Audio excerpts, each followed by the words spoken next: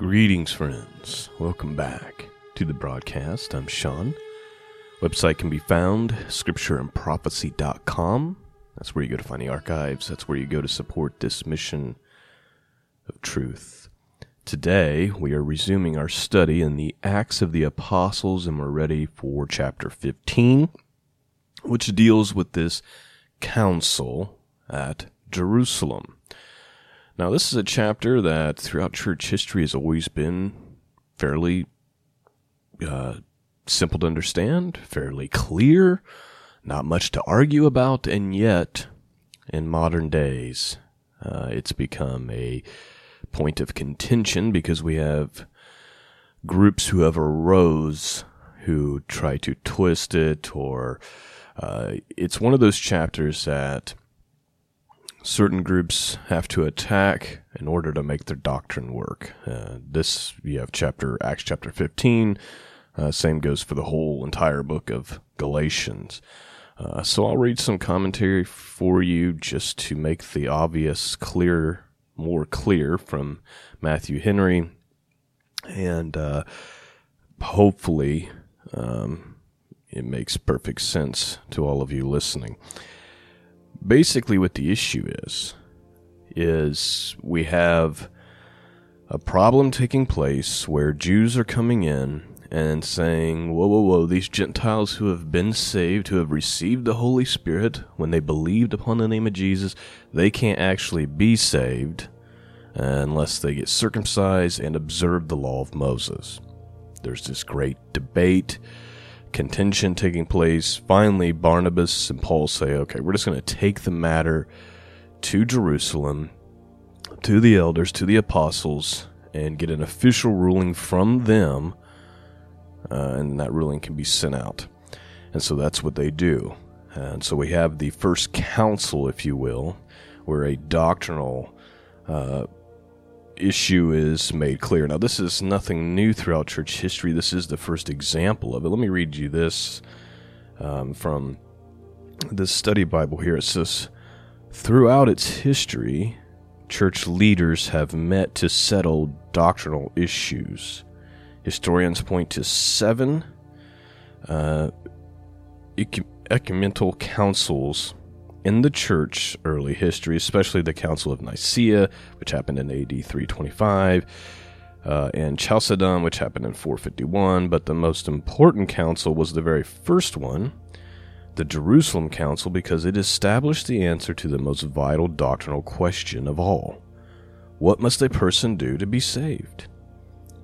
The apostles and the elders defied efforts to impose legalism and ritualism as necessary prerequisites. It's early this morning, friends. Prerequisites for salvation. They forever affirmed that salvation is totally by grace through faith in Christ alone, which we've always known throughout church history, but that's become a little more interrupted these days. No surprise. And what's interesting is the very groups who oppose Acts chapter 15 or try to twist it to their own peril, what's the irony of it all is they are themselves becoming the very thing that's written about in this chapter. So do what you like with that. I'm just going to read it to you. It's very clear. It goes without saying, but sometimes the things that go without saying have to be said. Okay. Let's look at Acts chapter 15. The Council of Jerusalem, and then we have kind of a little end story there to cap it off. Let's begin. Acts chapter 15, verse 1. Some men came down from Judea and began teaching the brethren, unless you are circumcised according to the custom of Moses, you cannot be saved. And when Paul and Barnabas had great dissension and debate with them, the brethren determined that Paul and Barnabas and some others of them should go up to Jerusalem to the apostles and elders concerning this issue. Therefore, being sent on their way by the church, they were passing through both Phoenicia and Samaria, describing in detail the conversion of the Gentiles, and were bringing great joy to all the brethren. And when they arrived at Jerusalem, They were received by the church and the apostles and the elders, and they reported all that God had done with them. But some of the sect of the Pharisees, who believed, stood up saying, "It is necessary to circumcise them and to direct them to observe the law of Moses." The apostles and the elders came together to look into this matter. After there had been much debate, Peter stood up and said to them, "Brethren, you know that in the early days God made a choice among you, that by my mouth the Gentiles would hear the word of the gospel and believe. And God, who knows the heart, testified to them, giving them the Holy Spirit, just as he also did to us. And he made no distinction between us and them, cleansing their heart by faith. Now therefore, why do you put God to the test by placing upon the neck of the disciples a yoke which neither our fathers nor we have been able to bear? But we believe that we are saved through the grace of the Lord Jesus in the same way as they also are." All right, so right out of the gate, Paul and Barnabas bring this issue to the Council of Jerusalem, to the apostles and elders. There's some Pharisees there, believer Pharisees, but the Pharisees nonetheless, and they stand up and they say no, they have to be directed to get circumcised and observe the law of Moses. Peter stands up and he says, "Now listen, I was the one who first went to the Gentiles, and they received the Holy Spirit, which is the seal of God, right? It's the proof of salvation. Furthermore, why should we put more burdens on them when we ourselves aren't even able to bear them? And in fact, we ourselves are saved the same way they are, which is belief in Jesus Christ, right?" That's what Peter stands up and says, but it doesn't end there.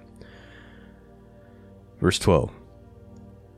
All the people kept silent, and they were listening to Barnabas and Paul as they were relating what signs and wonders God had done through them among the Gentiles. So Paul and Barnabas are testifying of all of everything that's happening through the Gentiles, and the spiritual power, which could only come from God, is happening through them, yet they don't observe the law of Moses. So then we have the leader of the Jerusalem church, which happens to be James, half-brother of Jesus. After they had stopped speaking, James answered, saying, "Brethren, listen to me. Simon," talking about Peter, "has related how God first concerned himself about taking among the Gentiles a people for his name. With the words of the prophets agreed, just as it is written." And then James goes on to quote the prophet Amos. Verse 16, "After these things I will return, and I will build the tabernacle of David which has fallen, and I will rebuild its ruins, and I will restore it, so that the rest of mankind may seek the Lord, and all the Gentiles who are called by my name, says the Lord, who makes these things known from long ago." Verse 19, "Therefore it is my judgment that we do not trouble those who are turning to God from among the Gentiles." Trouble them with what? What we're discussing, the law of Moses. "But that we write to them that they abstain from things contaminated by idols, from fornication, from what is strangled, and from blood. For Moses, from ancient generations, has in every city those who preach him, since he is read in the synagogues every Sabbath." All right. So James stands up and says, hey, my ruling is this. Based on what the prophets have said, based on what we're witnessing with our own eyes, we don't trouble the Gentiles with any of this, with one exception. They need to abstain from these issues of idolatry. So they need to abstain from eating things contaminated by idols, and from fornication, from what is strangled, and from the blood. Let me read you some commentary from Matthew Henry about what we've just read here. Here's what he says. He says, "The opinion of James was that the Gentile converts ought not to be troubled with Jewish rites, but that they should abstain from meats offered to idols so that they might show their hatred for idolatry. Also, that they should be cautioned against fornication, which was not abhorred by the Gentiles as it should be, and even formed a part of some of their rites. They were compelled to abstain from things strangled and from eating blood. This was forbidden by the law of Moses and also here. From reverence to the blood of sacrifices which is being then still offered, it would needlessly grieve the Jewish converts, and further prejudice the unconverted Jews. But as the reason has long ceased, we are left free in this, as in the like matters. Let converts be warned to avoid all appearances of evil, which they formerly practiced, or likely to be tempted to, and caution them to use Christian liberty with moderation and prudence. The point that Matthew Henry is making is they were to avoid these things related to idolatry because it was very grievous to the Jewish converts. And furthermore, it would create prejudice among the Jews who hadn't converted. It's going to be very difficult for them to convert to Christianity, so to speak, although I don't really like that terminology, but for them to believe on Jesus for salvation, like the Gentiles, when they see the Gentiles doing these abominations, right, like eating things that were sacrificed to idols, participating in sexual orgies, which was also part of the pagan rituals and rites, and then eating the blood and eating things strangled, like that would be so grievous that they just wouldn't be able to accept that, and rightfully so. And as Matthew Henry points out, the Jews abhorred sexual immorality, but the Gentiles, especially at that time, early on, they didn't see anything wrong with it, right? Let me read you this out of the Study Bible real quick, dealing with these 4 things that were to be avoided.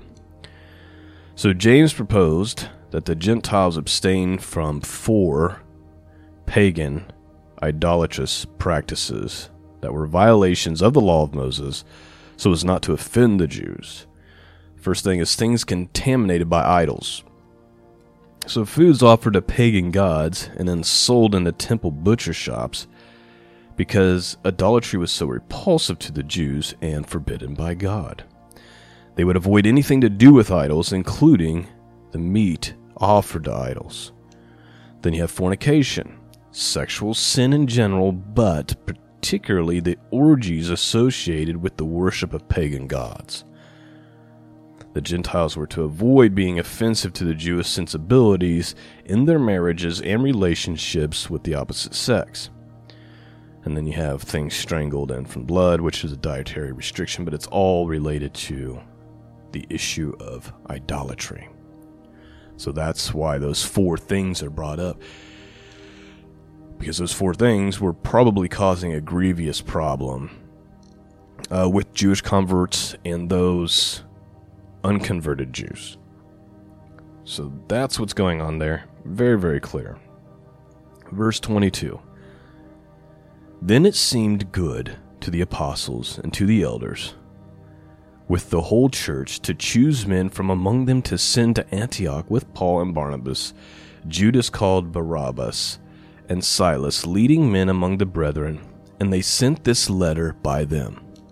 Okay, so you have the ruling coming down from the apostles about what is to take place with this issue, and they're sending out a letter to the churches. Here's what the letter says. The apostles and the brethren who are elders, to the brethren in Antioch and Syria and Cilicia who are from the Gentiles, greetings. Since we have heard that some of our number to whom we have gave no instruction have disturbed you with their words, unsettling your souls, it seemed good to us, having become of one mind, to select men to send to you with our beloved Barnabas and Paul, men who have risked their lives for the name of our Lord Jesus Christ. Therefore we have sent Judas and Silas, who themselves will also report the same things by word of mouth. For it seemed good to the Holy Spirit and to us to lay upon you no greater burden than these essentials. That you abstain from things sacrificed to idols, from blood, from things strangled, and from fornication. If you keep yourselves free from such things, you will do well. Farewell. So when they were sent away, they went down to Antioch, and having gathered the congregation together, they delivered the letter. And when they read it, they rejoiced because of its encouragement. Judas and Silas, also being prophets themselves, encouraged and strengthened the brethren with a lengthy message. After they had spent time there, they were sent away from the brethren in peace to those who had sent them out. But it seemed good to Silas to remain there, but Paul and Barnabas stayed in Antioch, teaching and preaching, with many others also, the word of the Lord. So that's kind of the end of that conversation and that issue. And that's the ruling. The ruling was, from James and the apostles, don't burden the Gentiles with anything except for these 4 essential issues related to idolatry. That's what the text teaches, my friends. Now, obviously, you got to take the whole counsel of the word, right? And we have letters from these same apostles talking about certain behaviors. You know, James goes into it. John goes into it. Peter goes into it. The issue that we're discussing here is about salvation, not about Christian morality and, obedience and those things, which are important. This issue is about salvation. Do I need to be circumcised and observe the law of Moses in order to be saved? The answer is no, according to this ruling from the apostles. And then, of course, those of you who listen to my podcast or have read my book, Faith and Obedience, obviously we have some strong opinions on what it looks like to walk as a Christian, right? And actions matter and those things. So I'm not abandoning that viewpoint. We're just dealing with what the text is dealing with and the context of the text, which is very clear. A few more verses. We have a little issue. I mean, how many people know that Christians don't always get along and don't always agree? And it's not necessarily sinful, it just is what it is. Well, we have the same issue happening. Paul and Barnabas actually get into an argument here. The argument is Paul doesn't want to take Mark. And the reason he doesn't want to take Mark is because in some previous journey, Mark kind of bailed on them. Okay, this is Mark, the one who wrote the book of Mark. But Paul wants to take him, Barnabas wants to take him, Paul doesn't want to, and so they go their separate ways over this issue. Pretty wild to think. Verse 36, after some days, Paul said to Barnabas, let us return and visit the brethren in every city, in which we proclaim the word of the Lord and see how they are. So Paul's talking to Barnabas. He says, hey, we need to go and check up on all these churches we planted, make sure things are going okay. Verse 37, Barnabas wanted to take John, called Mark, along with them also, but Paul kept insisting that they should not take him along, who had deserted them in Pamphylia and had not gone with them to the work. And there occurred such a sharp agreement that they separated from one another, and Barnabas took Mark with him and sailed away to Cyprus. But Paul chose Silas and left, being committed by the brethren to the grace of the Lord. And he was traveling through Syria and Cilicia, strengthening the churches. And that is how Acts chapter 15 ends, my friends. All right. I hope that this has spoke to you, and I hope that you've been blessed this morning. Maybe some things have been cleared up for you this morning. Maybe you're angry because this goes against your favorite pet doctrines. Listen, I'm just a man. I'm reading the text. I'm giving you the commentary from great Christian theologians from the past. I think the text is very, very clear, but you have to be good Bereans, and you have to study the scriptures daily to see whether or not these things are so. You can't be completely relying on me or any other commentary. You have to dig into the Word yourself and consult the Holy Spirit and and study these things out. And it's okay to have some disagreements. Were the Pharisees who were believers, as an example, right? Remember, they go to Jerusalem, they have the debate, and there was some Pharisees that stood up who were believers and said, no, they have to do this. Like, there was some disagreement, right? The whole reason that Paul and Barnabas had to take the issue to the church leadership to begin with was because there was disagreements amongst the brethren. We're not always going to agree on everything, okay? That's just the way it is. But our love for one another, speaking of the brethren, should trump our disagreements. Now, there's some heresies that we just can't accept, right? We see that stuff going on in the church today. That's not what I'm talking about. I'm just saying we might have a few debates here and there about what certain things mean and what they look like. That's okay. We need not divide or be cruel to one another or be arrogant towards one another. We just do the best that we can. Okay. Feel like I'm rambling, so we're going to stop it here. Thanks for listening. Thanks for your support. Thanks for your prayers. Peace and grace be with all of you. And until next time, God bless.